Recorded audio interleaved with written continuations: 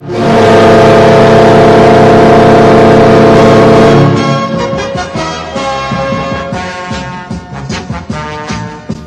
to the Button and Kelly Hockey Podcast. Mike Kelly and Craig Button with you. This is episode number 1. We will be doing a weekly podcast. We'll have guests, although we don't have any today. This is just the beginning. And lots of stuff to talk about in the NHL and around hockey, which we will do every week for you. Craig, how you doing? I'm good. Do we have to limit it to just hockey? Can we not even talk about other things? Well, I know you were a Renaissance man. You can talk about politics, finance, whatever. Well, you know, the price of oil in Alberta around the world is dropping, and we're going to probably talk about some teams that are dropping too. So, you know what? We'll make some economic analogies to teams in the NHL. Hey, rising and falling commodities. All right, you talk about oil. The price of an oiler is going up big time. We're talking about sweet baby Connor McJesus in Edmonton, and that goal that he scored against the Columbus Blue Jackets. The kid is in his first game back after missing months with a broken collarbone, and the injury happens when he goes crashing into the boards driving the net. Guess what? He's not shy to drive the net. He does the exact same thing. That's got to be a goal of the year candidate. What I think you have to keep in mind with Connor McDavid is that play that he got hurt on, he's made dozens of times, and usually the pain that is felt is by the opponent knowing that they just got beat like a rented mule. So he kind of toe picks and he ends up, ending up with an unfortunate injury. But I love the fact that at the outset of that game, Todd McLellan said, "You're starting Connor McDavid. You take that opening face-off," and then Connor got right into attack mode. And I think that you talk about trying to understand the mindset of an elite player, an elite athlete. I think Connor felt comfortable in terms of competing. He knew he had to get a bump and a feel here and there, but to me, his mindset was clear, and he was going to attack. And I felt as the game went on, it just went attack. And it's hard to believe that after missing 37 games, he looked stronger in the third period than he did at the beginning of the game. Yeah, I have a feeling he might have been doing some squats while he was out with that broken collarbone, working the leg muscles a little bit. That was crazy speed through the neutral zone. And, he goes around 3 guys, and he made it look pretty easy. You look at the replay, Jack Johnson's on the right side, Justin Falk's on the left side. I don't know why Justin Falk's coming over to the right side the way that he did. Maybe that's why Columbus has allowed more goals than anyone else in the NHL. But at the same time, I heard you guys talking on Leafs lunch on TSN radio saying, you know what, he had 32 games left from the time he's coming back. He's going to score 38 points, 40 points, 42 points. I thought that was crazy. This is an 18-year-old. He's going to come back and score at the pace that only one guy in the NHL is doing, and that's Patrick Kane. I thought that was nuts. He puts up 3 points in his first game. Well, and keep in mind, before he got hurt, he was almost at a point a game with respect to scoring. So now he puts up 3 points. If you look at that game, he could have watched him earlier in the year in Calgary. He missed a hat trick. He could have had 6 or 7 points that night. It's the way that Connor McDavid generates opportunities. And, other players get on a roll and you go, okay, that can't last. But game in, game out, Connor McDavid generates quality scoring chances, grade A scoring opportunities. And when you're able to do that, and you're able to do it in such a fashion that you're not going to be stymied in any one scenario, he can do it. You think about the goal that he set up Eberle on. I mean, he fakes Korpisalo right to the ice, takes that puck to the net, finds the loose puck, never loses track of where the puck is, and absolutely knows where Jordan Eberle is. I mean, I don't know if Jordan Eberle will ever score an easier goal that's not an empty net goal, but that just speaks to how dangerous he can be. He had a breakaway, and inside his own blue line, defensive zone blue line, Connor McDavid at that point in time is a dangerous offensive player. And I think that that's what allows him to be so prolific. I think at times we get excited about young players and we throw out, like you said, 38, 40, 42 points. Well, after the game last night, I sent a note to Brian Hayes and Jeff O'Neill. And I said to them, I might have been a little bit short on the 42 points. He might have more than that. I mean, I know that that's maybe a little bit too excited, but that's what Connor McDavid does. And last year when he came back after the World Junior Tournament, he lit the Ontario Hockey League on fire, and was close to unstoppable as a junior going into his draft year. Artemi Panarin, I think he's got 47 points. Good candidate to win Rookie of the Year. McDavid, obviously, I think 14 games, 15 points. How close can he come to Panarin? Well, I wouldn't look at it as in terms of points right now, because I don't think he can catch Panarin. But when you start to look at people and when they start to vote, will look at Connor McDavid and they'll go, wait, he's 18 years old. His impact on the Edmonton Oilers was every bit as significant as Panarin's was on the Chicago Blackhawks. And I do believe that McDavid can have a significant impact on the Edmonton Oilers. And, then you start to consider that Panarin's a lot older than Connor McDavid, 5 years older than Connor McDavid. And now you start to take a step back and you start to go, how will the voters look at that? How will they gauge an 18-year-old, just turned 19-year-old player as opposed to a player that's going to be 24 this calendar year? And that may factor in if Connor McDavid continues to have the impact that he does on the Edmonton Oilers. So you ask me, will it become close in points? I don't think it will, because the Chicago Blackhawks are a pretty good offensive team.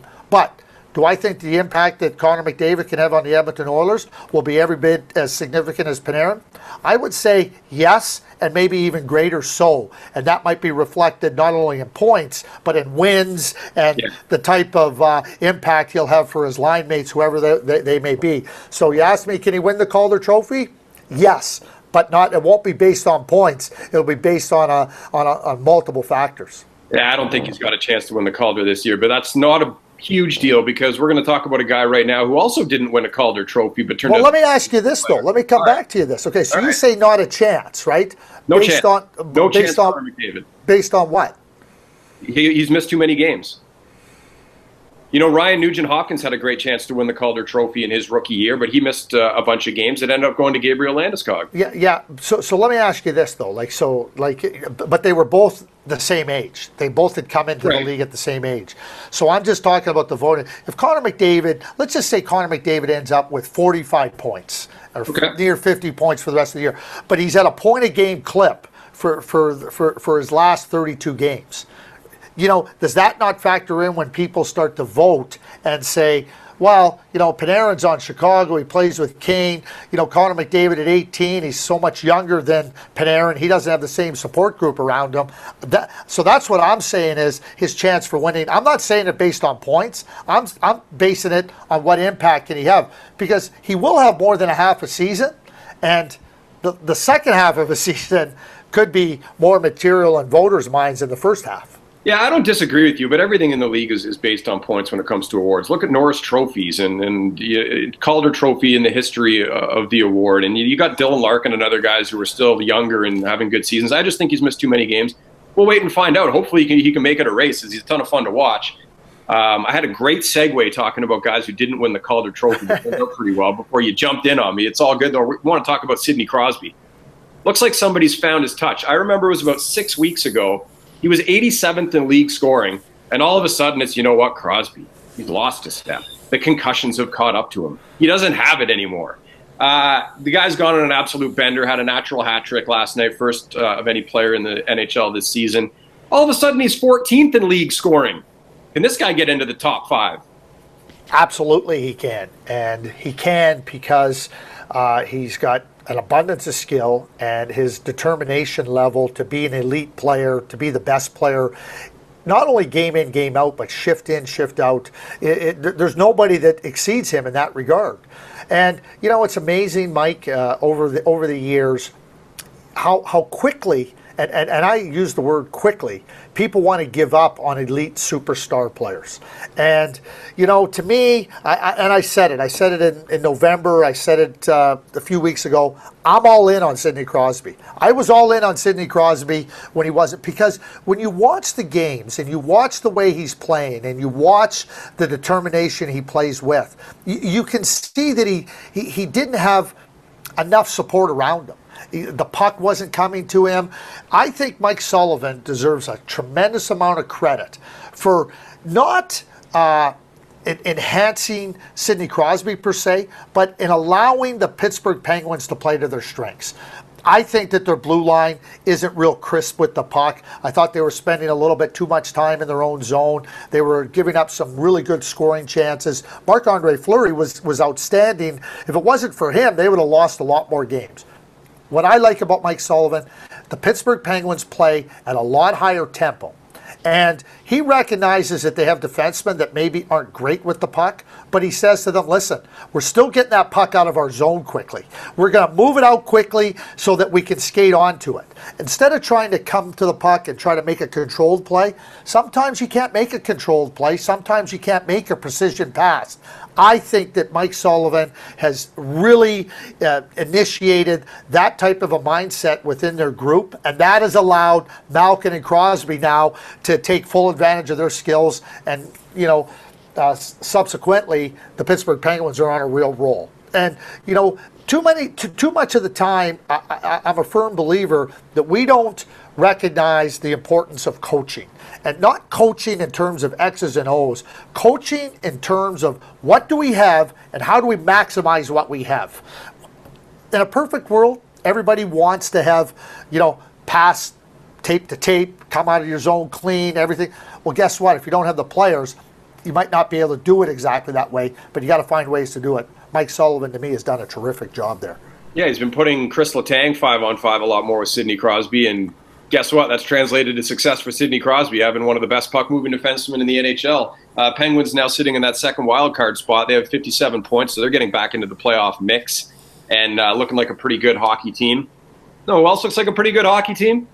I'm going to talk about a team that's got a plus 30 goal differential. That's third, actually. Only the Capitals and the Dallas Stars are better. I'm going to talk about a team that set a franchise record with 4 straight wins of 3 or more goals, and a team that's won 16 straight games when Aaron Ekblad's in the lineup. The Florida Panthers do not go away. They've got a 7-point lead in the Atlantic Division, and people still say, Dale Talon hasn't done a great job. Dale Talon's done an incredible job. This team looks like not only can they win the Atlantic, is this a team that might come out of the East and get to a Cup final? Well, I mean, they got a real significant opponent in the East in the Washington Capitals. But on Tuesday night, they beat the Washington Capitals, albeit Caps didn't have Alexander Ovechkin in the lineup. And but when you're measuring yourself against what is the Eastern Conference's best team at the moment, that still is significant. When we talk about Dale Talon, though, it's not just, you can look at a team and wins and losses. There's a couple of things that I really believe you have to keep in mind with Dale. Number one is that he was faced with a decision 3 years ago in the draft, coming up now 3 years ago in the draft, at the second overall pick. And so the first overall pick was Nathan MacKinnon. And, Seth Jones, a really good defenseman, was there, and really, he decided that they didn't have enough strength up the middle of the ice. Remember, he had drafted Goodbranson. Kulikov was there.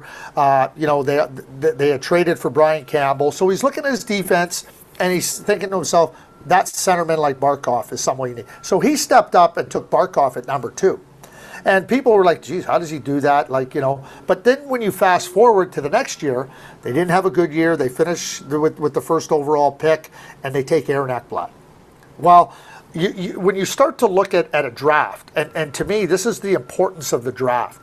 It's not about just looking at one player as the key to really changing your team's fortunes if your name isn't Connor McDavid, Mario Lemieux. We all know that those players are far and few between, Sidney Crosby.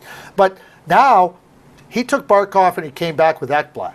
And it just drives home the point that it's about more than one player. It's never about one player. And you cannot have tunnel vision.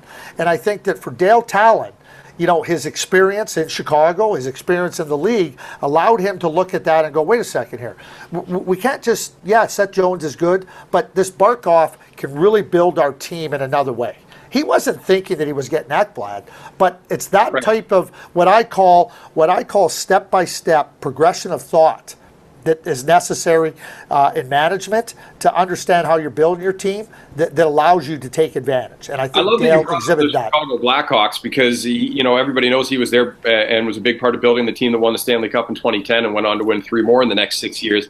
And he drafted Jonathan Toews, and then he got Patrick Kane first overall. But at the same time, he took Duncan Keith, in later rounds. Corey Crawford, Nick Hjalmarsson, other guys that are warriors for that team. And in 2007, they had the number 1 overall pick. 2009, they're in the conference final. 2010, they win it. And now he's doing something similar in Florida where he's built up a lot of good picks, but he's also brought in a bunch of good veterans. And I draw a parallel between the Florida Panthers and the Edmonton Oilers. Both teams had years of top 3 picks. Edmonton decided they're just going to stack up a bunch of forwards and didn't bring in any veterans with a winning pedigree, which is crucial in a locker room, as you know. It's not a video game where you can just load up a bunch of 18-year-olds and say, yeah, these guys are really good, now we're going to start winning. Florida, to me, did it the right way. They brought in older guys to help the younger guys along, and they have a perfect mixture, and that's something Edmonton never did and still hasn't done. Well, I mean, I'd be a little bit more forgiving to Edmonton. I mean, it wasn't so much that who they drafted in the top part of the draft. The problem, I think, for the Edmonton Oilers was what they did in every round after the first round. They never got the Duncan Keiths or the Nick Hjalmarssons or any of those types of players. Andrew Ference is as quality a guy as you're going to find in hockey that I've ever come across. And so they brought him in after winning a cup there. So I don't think it was a lack of trying to bring in quality people. I think the bottom line was they didn't have enough players coming out of different parts of the draft, and ultimately, that's how you're going to be judged. And you can have the greatest leadership, you can have the greatest top end talent coming in, but their gap was so significant throughout the middle of their lineup. Call it from player 8 to 16, that you just can't overcome it, regardless of the other 2 areas. What Dale also recognizes too, he drafted Eric Branson 3rd overall. He also drafted Jonathan Huberdeau 3rd overall. Every draft is different. Every draft is going to offer you something different. And Jonathan Toews went 3rd overall. Guess what? Dale Talon also drafted Cam Barker 3rd overall. And that's not a criticism of Cam Barker. What it is it just tells you that it's not just about the 3rd overall pick. Jonathan Huberdeau is different than Eric Branson.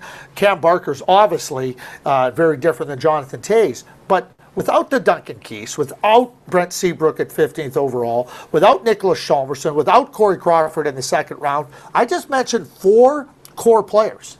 4 core players. Crawford's only been there for 2 Stanley Cups. Hjalmarsson, Keith, and Seabrook have been there for all 3. They're signed there for a longer term. And to me, that's where you find a way to move on the right side of winning and the path to success. You look at Andrew Shaw. So you now look at the Florida Panthers. They have those elements in place. He trades for Brian Campbell. Really good player, fine, steady. But that defense right now, people ask me a lot about Alex Petrovic. Well, Alex Petrovic is a player now. If you're going to try to scale him up the lineup, you're asking him to do too much. But now you put him in a right spot, right? Ekblad's your number 1. Gudbranson plays your number 2 spot. And now Petrovic can slide in perfectly to your number 3. No fun to play against. Big, strong, heavy guy, developing, and not asked to do too much. I think that's the other part for Dale. How you build your team it really is not just about the quality of player you get, but do you get players into positions where they can contribute optimally? And I think he's done a fantastic job of that. Hey, there's no bad players in the NHL. There's only miscast players, right? Yep, you're exactly right, Mike. How about the Montreal Canadiens? They lost again. They are in big trouble. They have slid now below Philadelphia, Carolina, New Jersey. Those aren't even playoff teams. This is a team that in the first 25 games had a huge lead in the Atlantic Division and a big lead at the top of the Eastern Conference. And it's been, you look at the 25 game splits, basically 26 now in the second half. It's been night and day with this team. They're missing Carey Price, which is obviously a huge problem, but they can't score either. What has to be done in Montreal to get this thing turned around, assuming Price isn't back for maybe another month, maybe more? Yeah, and I think that we can look at the scoring, and I think that it's obvious that the Montreal Canadiens have struggled scoring. And you consider the fact that they've had players literally dry up. It seems that from the moment Thomas Plekanec signed his 2-year extension, that he hasn't given him very much, and he hasn't. And David Desharnais, it just isn't giving them enough productivity. And Lars Eller isn't giving them enough productivity. And then, you had Gallagher that was out for a stretch of time. And now, to me, their only natural threat to score is Max Pacioretty. And that's not enough. That's not enough to threaten teams. Carey Price was the MVP of the National Hockey League last season, and deservedly so. And we saw what his impact was. To me, he was so much like Dominik Hasek with respect to intimidating the opponent. I think that in Carey Price's absence, we have seen that his impact is far greater than we may have even known. The intimidation factor. They brought in Mike Condon, nice backup. Then they trade for Ben Scrivens. Bottom line is, the goaltending isn't good enough. And you can look at the numbers. I think that Montreal, the way they've changed their approach to playing, more up speed, more up ice speed, more tempo, more pressure. I don't have a problem with the way Subban has played. I know that over the course of a game here, a game there, you're going to have that. I know Markov. But to me, overall, Petrie and Markov and Subban, those players, they've been fine for me. But the offense, the center ice position, hasn't been good enough. When you have Galchenyuk moving into the middle of the ice, and it's his first full-time, position to grab a hold of the responsibilities. And then you have around him two players that are really not contributing very much in terms of offense. It becomes a real disproportionate balance throughout your lineup. And I can say this, I have no idea how you're going to go trade for a game-breaking scorer unless you're going to give up a real significant player. So, what if you don't have to trade? What if you can do it within? I mean, I can think of a guy that captained the worst division in hockey to an All-Star game victory and won MVP. He's just sitting in the minors. Well, and you know what? I think that the story of John Scott is wonderful. We saw it play out. But much like Cinderella, when the clock struck 12, the story ended. And the story has ended for John Scott. And you know what? It's one that will live in infamy, but it's not the answer to the Montreal Canadiens' woes. No, it was a great story, though. Yeah. And that being said, all kidding aside, Marc Bergevin is a smart man. And Marc Bergevin, in my view, he knows you just don't go down the hockey 7-Eleven store and go down the scoring aisle and say, oh, I'm just going to go pick up this score. Oh, and I'll pick up two of those scores. You don't get them. You have to be patient. You have to understand that, he can go, if he wants to trade PK Subban, he can go get one. He can go get a real good score. But now he's got a hole on his blue line. Okay, let me ask you this then. Do you think that the Canadiens wait until Carey Price comes back before they make any kind of significant move to address their scoring? Because my fear is if they do that, they could be already so far out that they can't come back and make the playoffs. They might already be so far out. And I think that if you talk about Carey Price, it's going to be interesting to see if they bring Carey Price back at all. When you think about an injury that's kept him out so long, you want to be 100% sure that when he comes back in, he's healthy. So why are you going to put a goaltender, especially your most valuable player, in any type of potential jeopardy if the chances of moving there? And I know people talk about significant. The Montreal Canadiens, unless you're going to trade PK Subban and first-round picks and make a block, there's nothing significant out there. There's just nothing significant out there. So Marc Bergevin is a hardworking man. He's got his finger on the pulse of the league, and he's trying to figure out, okay, what can we add? I mean, he signed Thomas Fleischmann. He signed Alex Semin because he understood that he had some challenges in the scoring department. And Alex Semin didn't work out. I thought it was a good risk. Thomas Fleischmann was working out for a period of time. He's another player that's dried up. But Marc Bergevin understands. He's also trying to fit things into a salary cap. He's also trying to understand, okay, is it one of those years where, some things just didn't go our way? The worst thing, I think there's two things a manager has to avoid. Number one, looking to inexperienced players to try to get you out of a real problem. I think that you're asking too much of it. You want to bring in my view, a younger player that can handle things and be in a position to succeed. And I'm not saying that bringing up a young player can't work. I'm just saying you can't look to that as a solution. Yep. And number two, be careful about making trades in an act of desperation and in a position of weakness. Well, and that's what gets teams into trouble. And even we talking earlier about Dale Talon, we go back to Dale Talon. And Dale Talon was asked about the free agent. He said, well, yeah, there's a lot of good free agents out there and, some pending free agents and players that I might be interested in. But, pursuing those players is what got the Florida Panthers into the problems that led to them having years and years of woes. And he said, why do I want to repeat that? And, it's understanding where your team is at. Marc Bergevin's got a good beat on his team, and it may be just simply that, hey, they're not good enough. The loss of Carey Price has been more significant than people maybe anticipated, and the solutions to our problems aren't there without a significant cost that'll harm us in a far greater way. Well, it doesn't look like the Russian Carey Price back, and as you point out, that may be a good thing for the Montreal Canadiens. Yes or no answer. Canadian hockey team makes the playoffs this year. No, 0 teams in the playoffs. I agree. I think everything trending against them. What's that? I think they're all dead at this point, and I mean 0 chance for anybody. Well, when you start to look too, and so Vancouver's trying to transition from an older team to a younger team. So they're on the fringes of the race. The problem for the Vancouver Canucks is that Anaheim and San Jose have really picked up their game. Yep. And so if Anaheim and San Jose, well, maybe there's a different story there. But I can't imagine where Jim Benning, in his transition from an older team to a younger team, is going to start trading draft picks or younger players to try to just make the playoffs. That Calgary, to me, the trends are clearly against them. Edmonton, just not there. We talked about the Montreal Canadiens. Toronto's out, and I think Ottawa's out as well. And Winnipeg, who was a great story last year, along with Ottawa, to me, losing record in the division for the Winnipeg Jets, losing record on the road, losing record in the Western Conference, not making the playoffs. Losing record in the Central Division. Yeah. Let's talk about the Winnipeg Jets. If they don't make the playoffs, does somebody go? Do 2 guys go? Do Ladd and Byfuglien come back? If you're the GM in Winnipeg, how does this play out for you?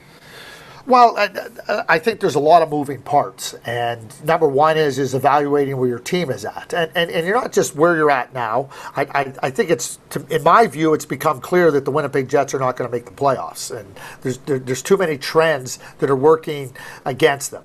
So that's number one. Number two is, okay, we know that Kevin Cheveldayoff has been in talks from last year on Dustin Byfuglien and Andrew Ladd. So when you start to consider where these players are at, and he understands what the price for them is, and now he's trying to figure out, okay, what does this mean vis-a-vis my young players? Is it the right term? Is it the right dollars?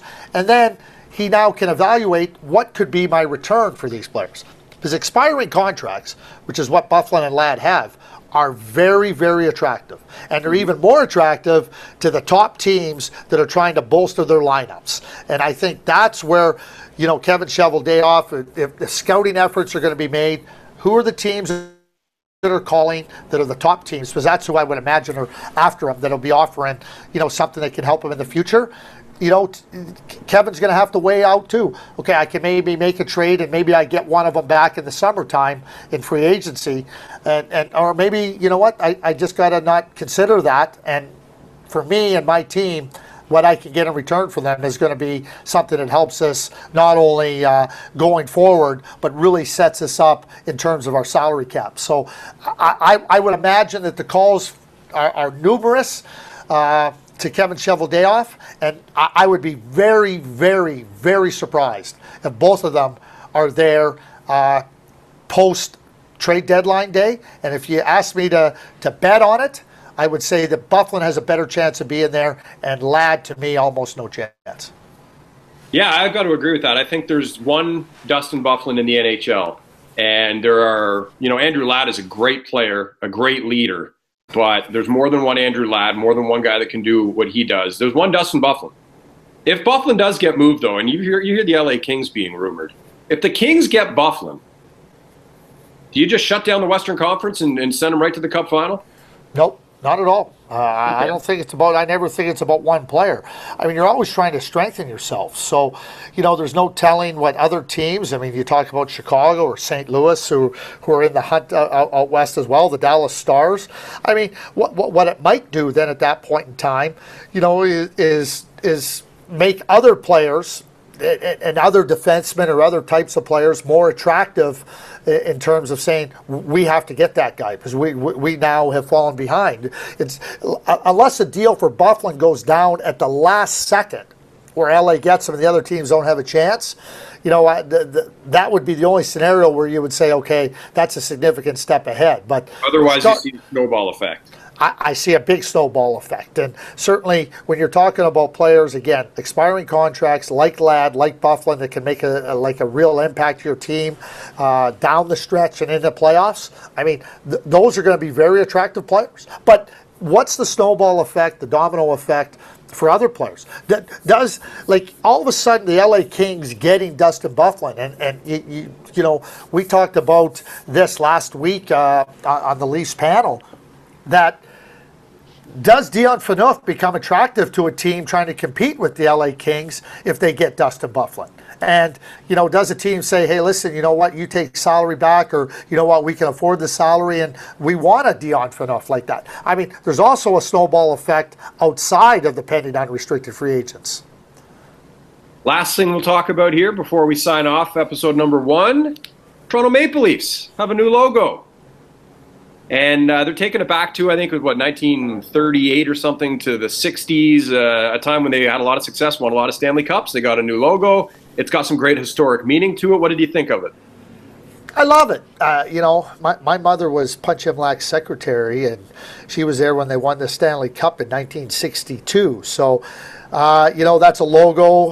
That emblem was one that was there. A reasonable facsimile of it was there. It's been built off of it. So, you know, to me, I think, you know, the future is what the Maple Leafs are looking towards, but they want to celebrate their past. And you think about 62 and 63 and the Stanley Cups, you know, that happened in succession, and ultimately the last one in 67.